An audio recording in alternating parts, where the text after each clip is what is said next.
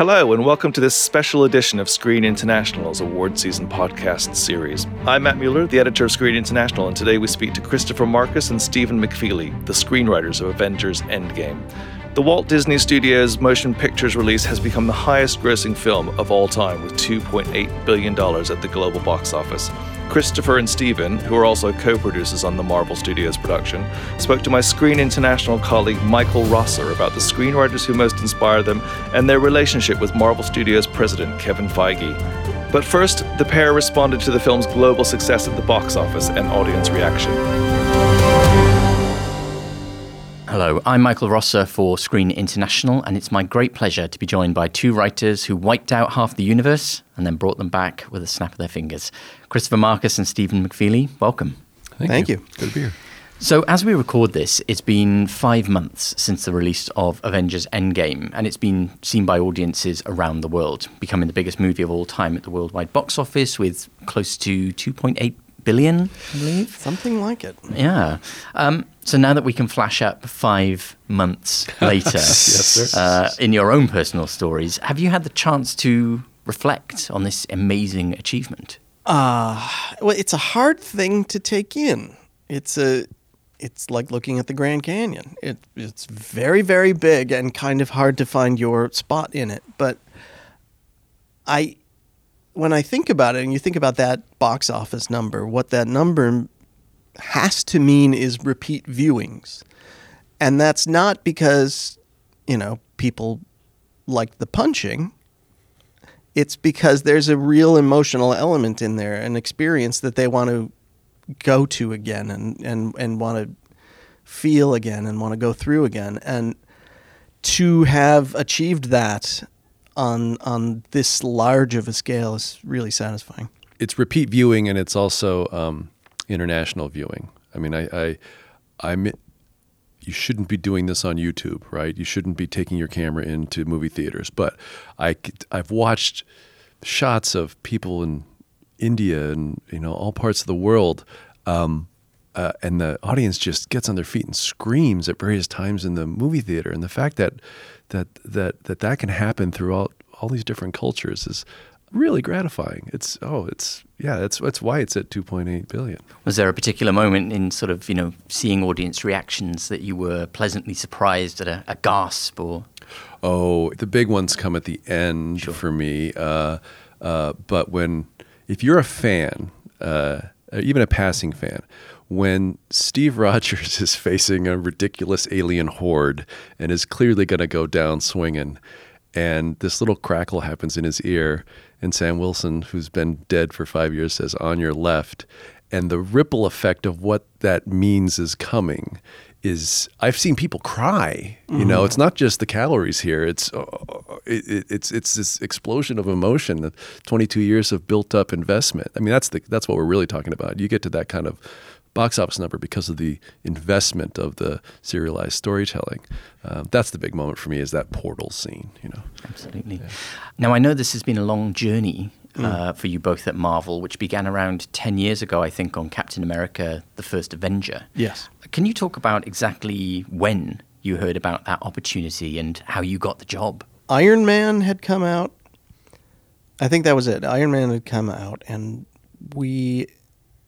our agent told us that they were thinking of making a Captain America movie, which was really interesting to us because we had actually talked about what if you made a comic book movie that took place at the time when the character was actually created, because so many of these characters came out in the 30s or early 40s and were speaking to a societal need of the time. And when you transpose them to now, sometimes they don't work as well. So what if you took those societal needs and did it there? And Cap is probably the one who you need to do that most of all, because he makes absolutely no sense unless he comes from 1940. We were like that. Yeah, we want to go talk about that. So we chased it all that summer of 2008. As a side note, we were very aware that Iron Man came out because we had a movie opening on Iron Man's second weekend, which was called Prince Caspian, and did not do nearly as well because Robert Downey Jr. was running roughshod over Hollywood.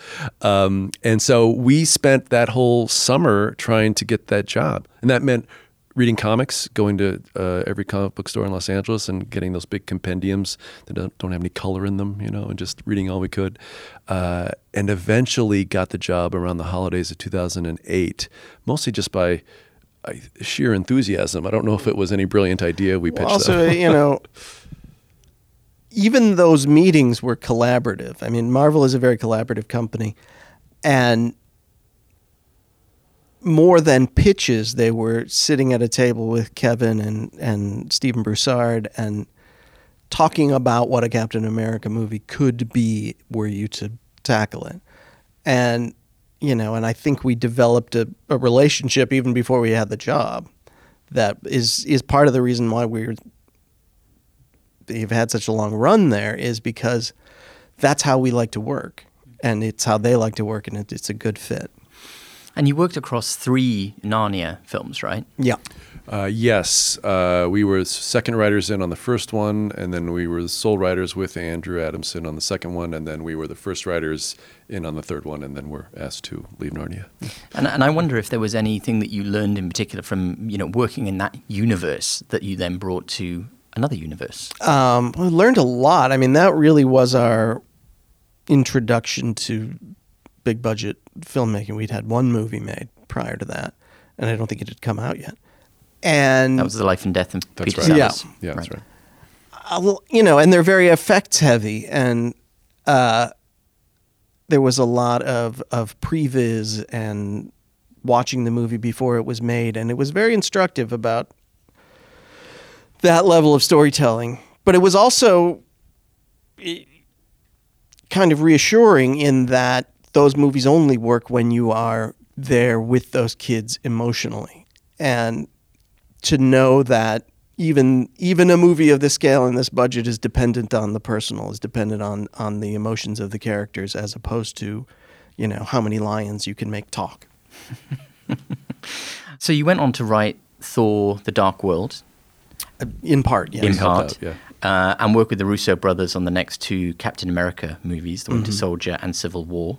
So when were you first approached about writing Avengers, Infinity War, and Endgame? It was maybe we were well into writing and prepping Civil War, but we hadn't shot it yet.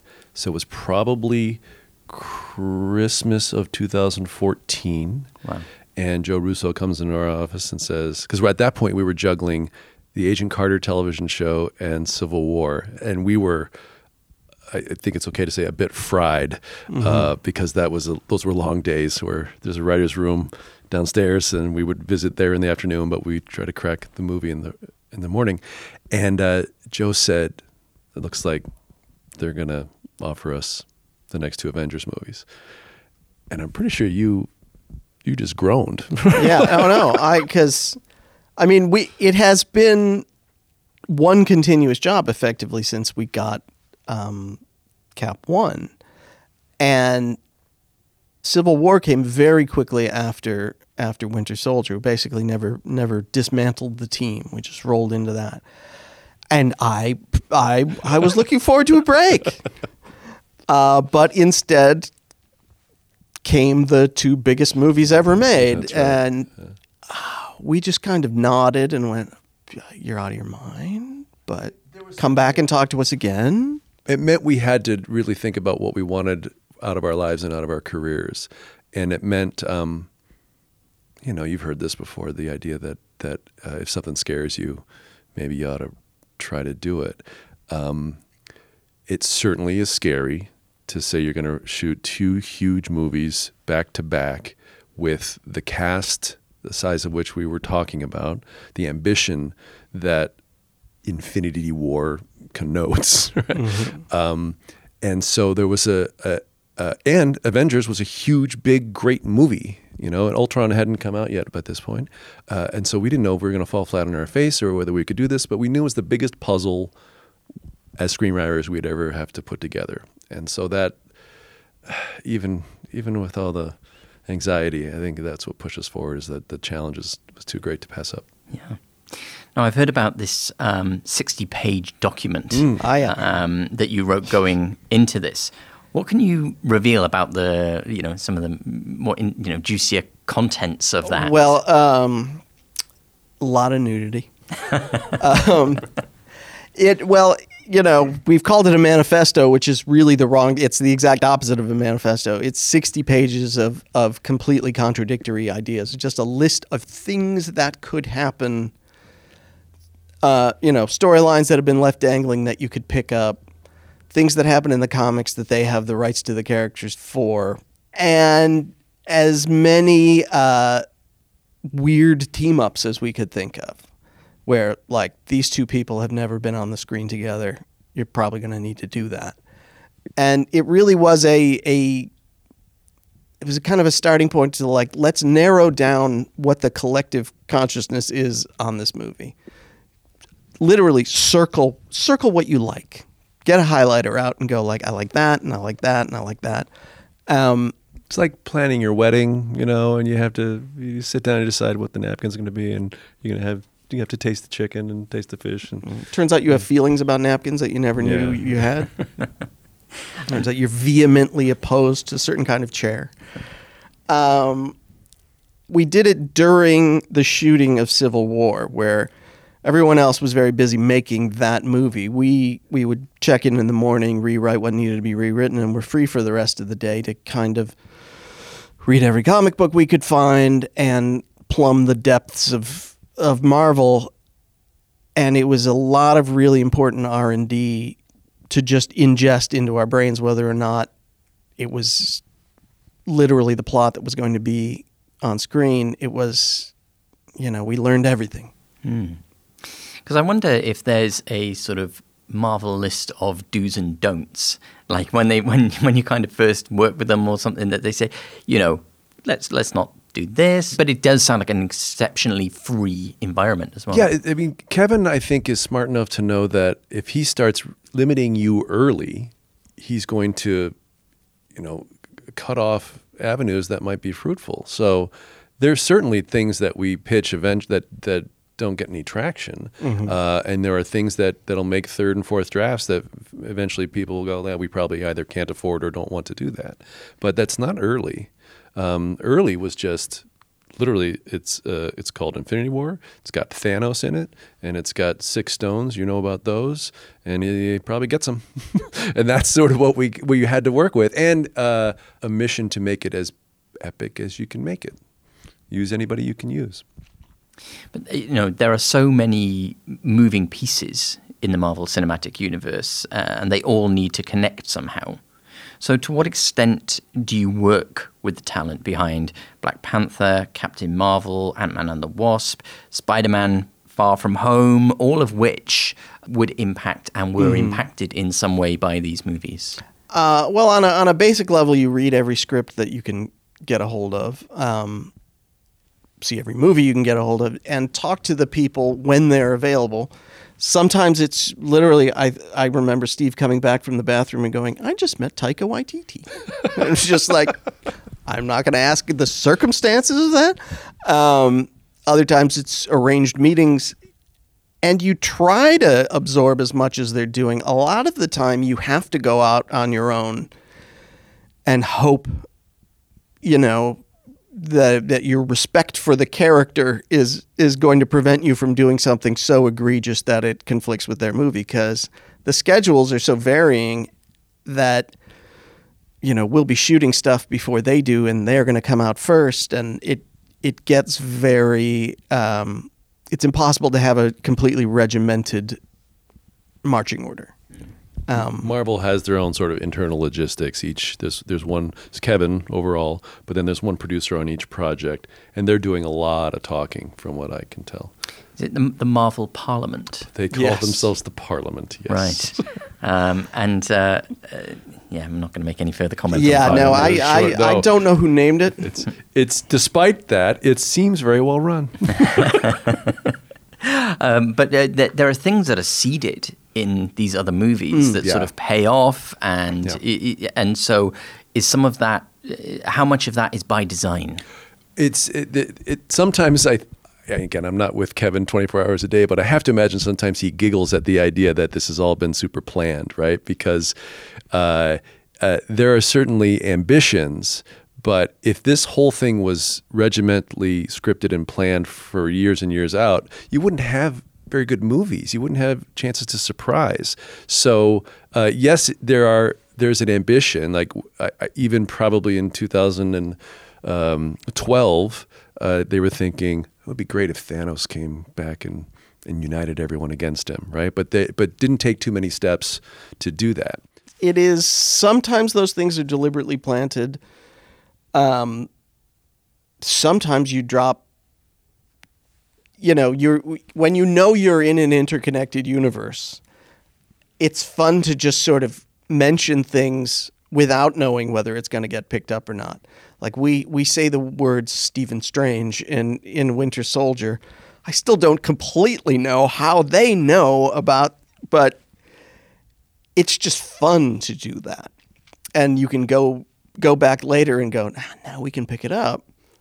Did not fully have the intention of picking it up again, but in general, Marvel wants to make the best movie in front of them. Yeah. So that there's, I really can't think of an instance where, say, something we could have used is purposely kicked to another movie, right? Because it would be better 6 years from now or something. We did specifically speak to the folks making Ant-Man and Wasp and Captain Marvel about, like, okay, you two come in between our two movies. We really need these two endings. Those were, that's a unique situation. Usually it's not that, but we needed at least one person trapped in the quantum realm and that kind of thing. Yeah. So Marvel Studios president Kevin Feige is very much seen as the architect of all this, overseeing the incredible success of the MCU. Can you talk about how your dealings with him shaped the script for Endgame?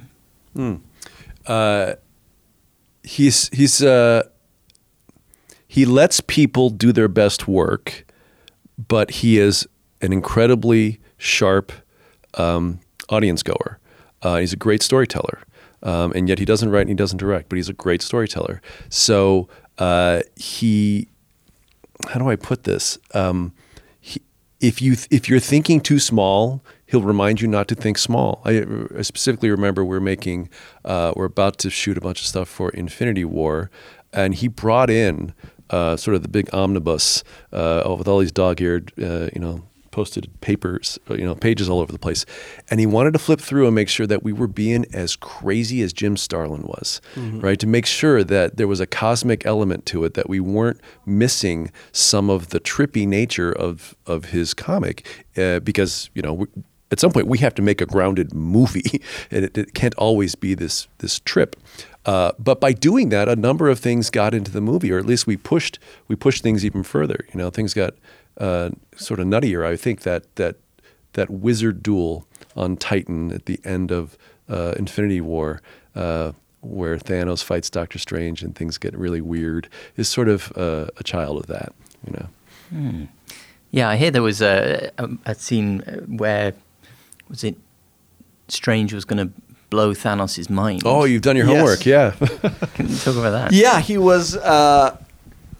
It was not unlike when in the original Doctor Strange movie, the Ancient One smacks him on the head. He goes astral out of his body and experiences the depths of the universe, and hands grow out of fingers and all the weird stuff. Basically, Strange did the same thing to Thanos, and we got a sense of, the destruction that Thanos has caused throughout the universe, and the souls that might be crying out for justice. And eventually he was brought before this character from the not the MCU, just the MU, the Living Tribunal, who is a cosmic judge with three faces, who pronounced him guilty. And it was very trippy. But also, it completely took you out. You're in the middle of a battle, And now you're pressing pause on a battle to have a psychedelic experience and then come back. Takes, it deflates the tension. It also posits a higher authority, whether it's a hallucination or not. If you start saying there are gods, I mean, not that people have celestials, to be fair, yeah. Then you're going, well, why don't they just, what are the stakes now? These guys can come in and stop it. There's a judge. So it's not the kind of thing you want to drop lightly into the climax of your movie. It seemed tough for Act 3. Yeah. Fantastic. So 11 years, 21 interconnecting movies. This has never been done before. No. Writers usually draw on inspirations that inform how they tell their stories. But what else is there like this? I mean, were there any movies at all that would come to mind when you were writing this? We joked about it's a mad world. But no, sometimes we talk about Game of Thrones and remind ourselves that there were characters over the course of that series who we, the audience, knew very well and knew were in that series and were part of the story, but had never met. And that somehow I was never triggered by that. And sometimes I was eager to watch them meet. And we knew that would be part of the secret sauce of this movie. There's the anticipation of your two favorite characters from different franchises coming together. Although that was almost more Infinity War than Endgame. Yeah. We often do have template movies for things we write where you can just learn, the Winter Soldier is very much inspired by the 70s paranoid thrillers. This really didn't. I mean, you could maybe it's like Godfather 2, something giant and sprawling. But it really is the end result of 21 preceding movies. It is not beholden to the comics. It's not beholden to another movie we were trying to ape. It is the climax of 22 movies of storytelling, which I think you're right has never been done before, and was it was a big challenge and a big honor to be handed all these strings from all these other artists to go, okay, now tie them up. Right. And the fact that we didn't fall on our faces is remarkable to me. So how long did it take you to actually break the story? Well, we got serious about breaking it, say September of 2015, and that the next 4 months we were locked in a conference room, broke both. So we had two outlines by January of 16, and then went to draft on both those scripts. Now they changed plenty, but the stories essentially were the same. The end of the first movie was a snap, and the end of the second movie was Tony's death and Steve going back in time and all that. So the big plot points were always the same. So you knew that the death of Tony Stark was coming many years Isn't before. that weird? Yeah, we've been sitting on Tony's demise for years. Do you not sort of just walk around thinking, oh, God, I hope no one can read my mind? I have often thought it's really important, because I take pictures of the whiteboard at the end of every day to make sure that, we don't lose any work in case maintenance accidentally erased it or something. Yeah. And I've often thought that if I were mugged for my phone, it would be bad news for Marvel. People hacking your phone as you say this now. Well, I've seen that photo, and it just looks like Tony Pies. Tony Pies. That's right. That's the secret code. So that if someone were to walk in, they would go, "Oh, Tony Pies. It's clearly a movie about baking." This sounds delicious. So before we get back to the movie at hand, who are your top movie writers of all time, and what are your favorite scripts? I like Lawrence Kasdan. That's a guy who early on I went, oh, look at those, be nice to do those types of movies. Robert Towne, sure.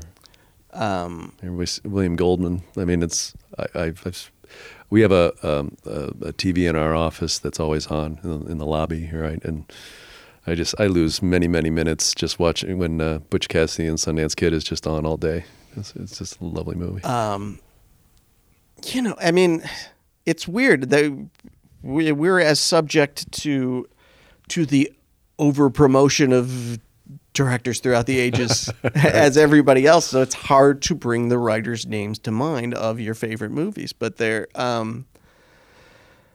and now I'm doing a disservice to them. But obviously, having written many scripts yourself, is there? Do you each have a script of someone else's that you think? Oh, that was a great script. One of the reasons.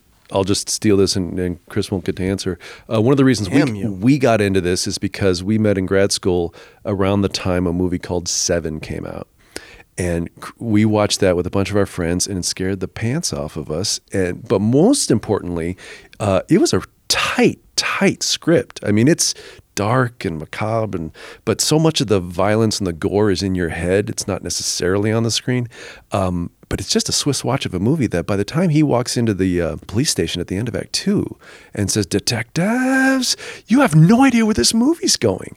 And I love that. And so that's Andrew Kevin Walker.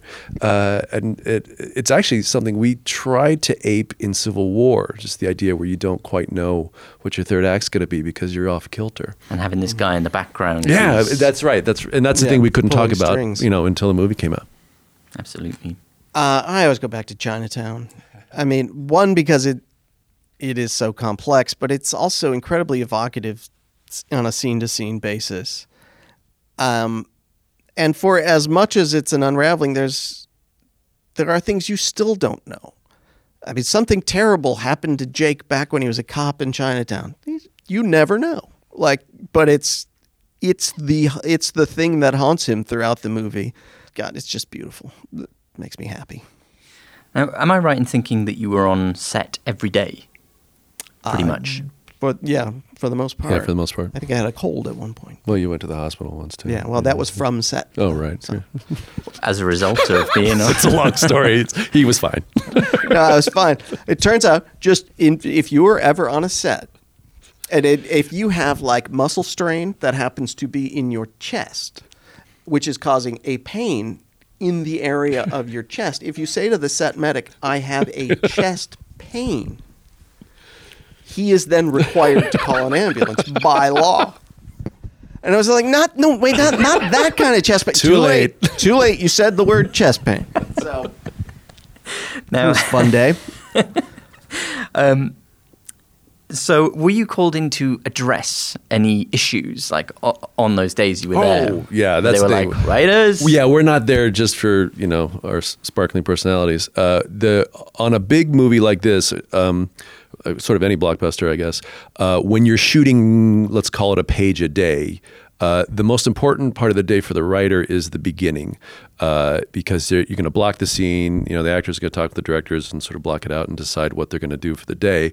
And if any changes come out of that, either we realize this door is actually a window, so we got to rewrite that, or an actor has an inspiration, or in rehearsing it, somebody has a great idea, then in that case, as they go back to makeup, Chris and I huddle with Joe and Anthony Russo, and they say, "All right, here's what's come out of this, so we're going to need a few alts for this idea, or we're going to rewrite here, or whatever." So then Chris and I are sort of valuable from 8 to 10, and then once it's up on its feet, it's probably going to be that scene all day, and so that's when we go to craft services. But a lot of the time, also, Joe and Anthony, that's when we can get Joe and Anthony between shots to talk about a different scene. That's a good point. And they, particularly on these movies, they assemble and edit with Jeff Ford, the editor, without whom we would not be here, every night. They assemble what they've got and start looking at it and start forming opinions about what they need. And a lot of the time we'd meet with them on a Tuesday because Monday night they watch what we shot last Thursday and go we need a thing right. there, or it just doesn't make sense. So it was very much a sort of ongoing evaluation of what had come before. So on a daily basis there, it's assemble Avengers. Exactly. I'm terribly sorry. Well played. Terribly sorry. Whatever you do, don't cut that out. So was there a particular example of something where they said, we need to approach this in a for different sure. way? I'll go back to Infinity War. There's a sequence where Doctor Strange and Tony and Peter Parker are on a spaceship and they have to rescue Doctor Strange and make decisions. That scene, we probably shot that 3 times. And we had various ways to get Doctor Strange out of the bind he was in. But because that set was up and it was so big and we had the actors at various times, always, we could take a few cracks at that scene. So we eventually settled on a much simpler scene, and it was a very heavy action scene that the movie didn't want at that point. So we have a much simpler scene where it's sort of an homage to Aliens. Is that it? Yeah. Yeah. Where they just blow a hole in the ship and suck the bad guy out. Yeah. And to some extent, Indiana Jones. Yes, there's the swordsman fight. Yeah, the aborted swordsman's fight. So by now, these actors have spent many years with these characters. So to what extent could, Robert Downey Jr. suggest a different approach for, his delivery? Oh, I mean, he can do it anytime he wants. It does do it often because he is, he digests this whole thing prior. And that's his process, is to sort of take in what you've written, verbalize it. I'd never experienced anybody work this way. He takes in your script, it comes back out of him slightly rephrased. He writes it down, gives it back to you. It's fascinating. Because it's part of him keeping it somewhat improvisatory for himself, which is how he works, even though it's pre-planned. He kind of doesn't love saying the same line more than once. So if we are having this scene here where he's being interviewed and we did this take over and over again, he wouldn't, even if I said, "Hi, Mike," the next time it would be, "What's up, Mike?" And the next time it would be, "Mike, it's very good to see you today." Like, he would never say, "Hi, Mike," again. Wow. Yeah. And sometimes, really important nouns that you really need in there fall out. And you're like, okay, Got to say quantum realm. Please say that. So it's interesting, therefore, that his death scene, which I understand, there was something of a speech. I understand that he took that down to almost nothing. Yeah. And that's a good example of, you can imagine when we're writing it, we feel the obligation to send Tony Stark on his way, particularly in the first draft. And we want to make sure that our readers, which are, in this case, all the production people, get a little tear in their eye. So we do our damnedest to make that happen. Mm-hmm. It's Robert when he gets there, and that's approaching for many months. He knows what's coming, and I'm sure he's thinking about it. And he's got ideas, and he wants much less.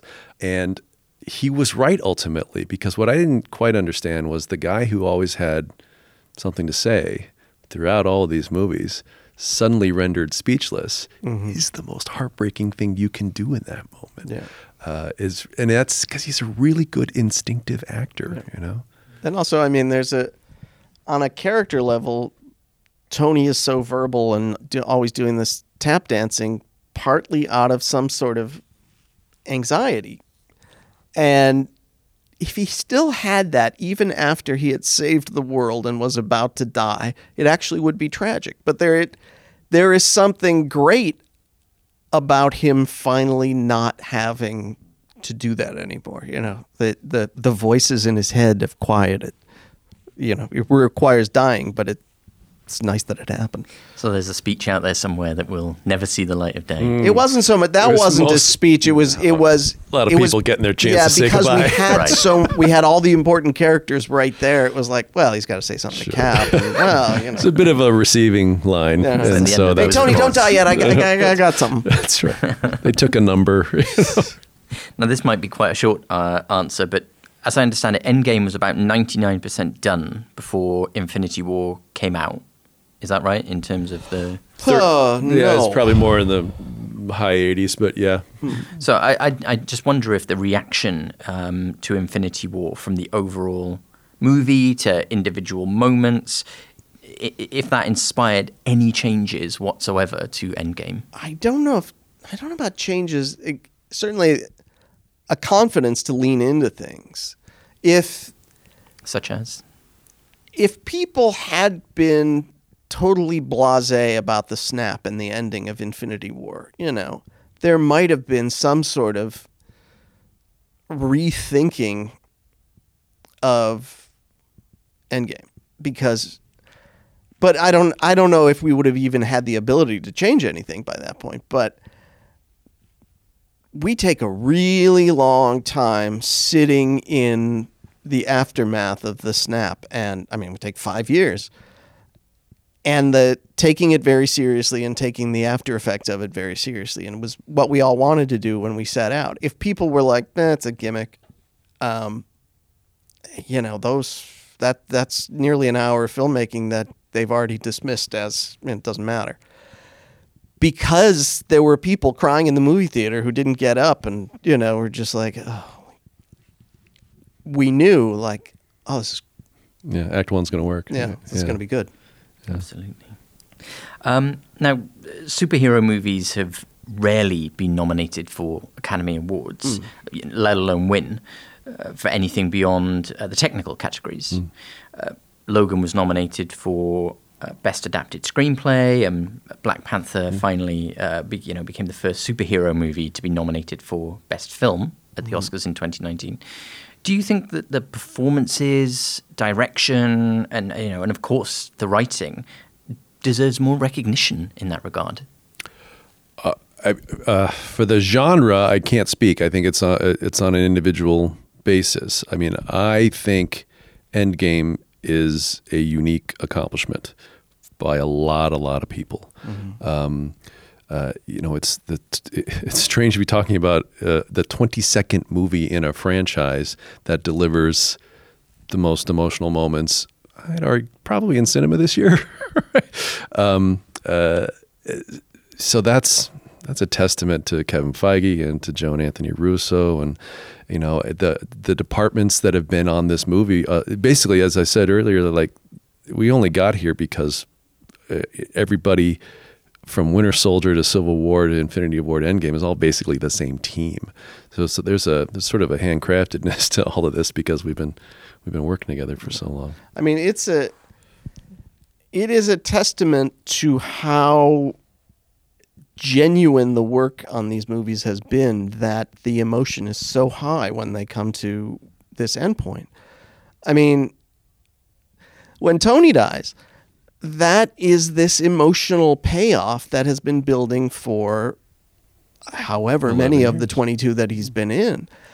And he has crafted a genuine character that people have fallen in love with. And it is not, we really like that guy because he's the same every time. He has evolved, he has changed, he's overcome these difficulties. And that, that is a rare opportunity for an actor. And I think he just destroyed it. So on an acting level, a directing level, I think it is unprecedented. So can you talk about what's next for you guys? Is it that long-awaited vacation? Oh my God, I wish. This isn't this my vacation? That's right. We started a studio with the Russo brothers, and so we've been at it about a year and a half now, where Chris and I are the sort of quality control writing room in a way. So trying to replicate what we did, the process we all developed working on the last 4 Marvel movies. So writers come in and sit with us, and we help them crack the story, and then they go off and write the first draft, and we give them notes. And the idea is that it's like a proper studio, except the notes you're getting are from Joe and Anth and me and Chris. Yeah, maybe they're not executive notes; they're constructive, creative filmmaker notes, so that it's not just what we find that's wrong with what you've done. It's advice on how to fix it, or really targeted criticism. So we'll write one big movie a year for the company, and then a couple smaller ones. And the first one that hopefully goes into production that Chris and I wrote is a story about Cambridge Analytica, and that's hopefully next year. Excellent. And what's that called at the moment? No title yet. Yes, it was Untitled Cambridge Analytica Project. Yeah. I mean, I know that Kevin Feige has signed up to work on a new Star Wars movie. Yeah, that was interesting to read. It's exciting, right? And your guy, Chris Evans, seems keen to be interested in that. Did he say I something? didn't even. Yeah. So I wonder if that might, bring you back to another epic universe. Oh, geez. I Kevin's got my number. I hope the cloning has gone well and that the new Kevins 2 and 3 are up and running, because that is a lot of work. I worry for his health. Yes. So I'm interested to know, as we're starting to run out of time here, but I would like to ask about how you split responsibilities as writers, and why do you work well together? I do all the verbs. Steve is right. more of a noun man. Yeah. No one handles articles. We've developed a process over our 20-something years together where we outline it together. And those are long, hard days where you're eliminating possibilities and it seems like nothing gets done. And once we have a good outline, usually that's been blessed by producers or people who are paying us, we will then split that up. And so each of us gets the pleasure of writing first drafts on our own, in our own time, in our own space. And we'll put that together at the end of every week and read it, but we won't touch it. And after 5 or 6 weeks of amassing, we'll have this sort of ugly draft that then the third part is we rewrite that together. And that's when we're back in the same room and getting in and out of the chair and revising things we haven't touched yet. And that usually tends to lead to a draft in about 10 weeks, 12 weeks, something like that. Mm-hmm. Yeah. And why do you think you work so well together? If you do. We don't have any choice. That's right. We learned the craft together. That's an interesting idea that's just occurred to us. That it's not like I was an established novelist or had Chris come join me, right? Or like let's say you're going to move it into an apartment with your significant other, right? Do they move in with you, or you move into a new place together, right? So Chris and I moved into a new place together, which was learning how to write screenplays. So I don't think there was no one was possessive about anything because we didn't know what the heck we were doing. So looking back on the movie with some distance, do you have a favorite line from Endgame? For some reason, I can't completely say why, I'm really very fond of when Cap says, when Black Widow says it's going to work, and he says, I know, because I don't know what I'm going to do if it doesn't. Just pleases me.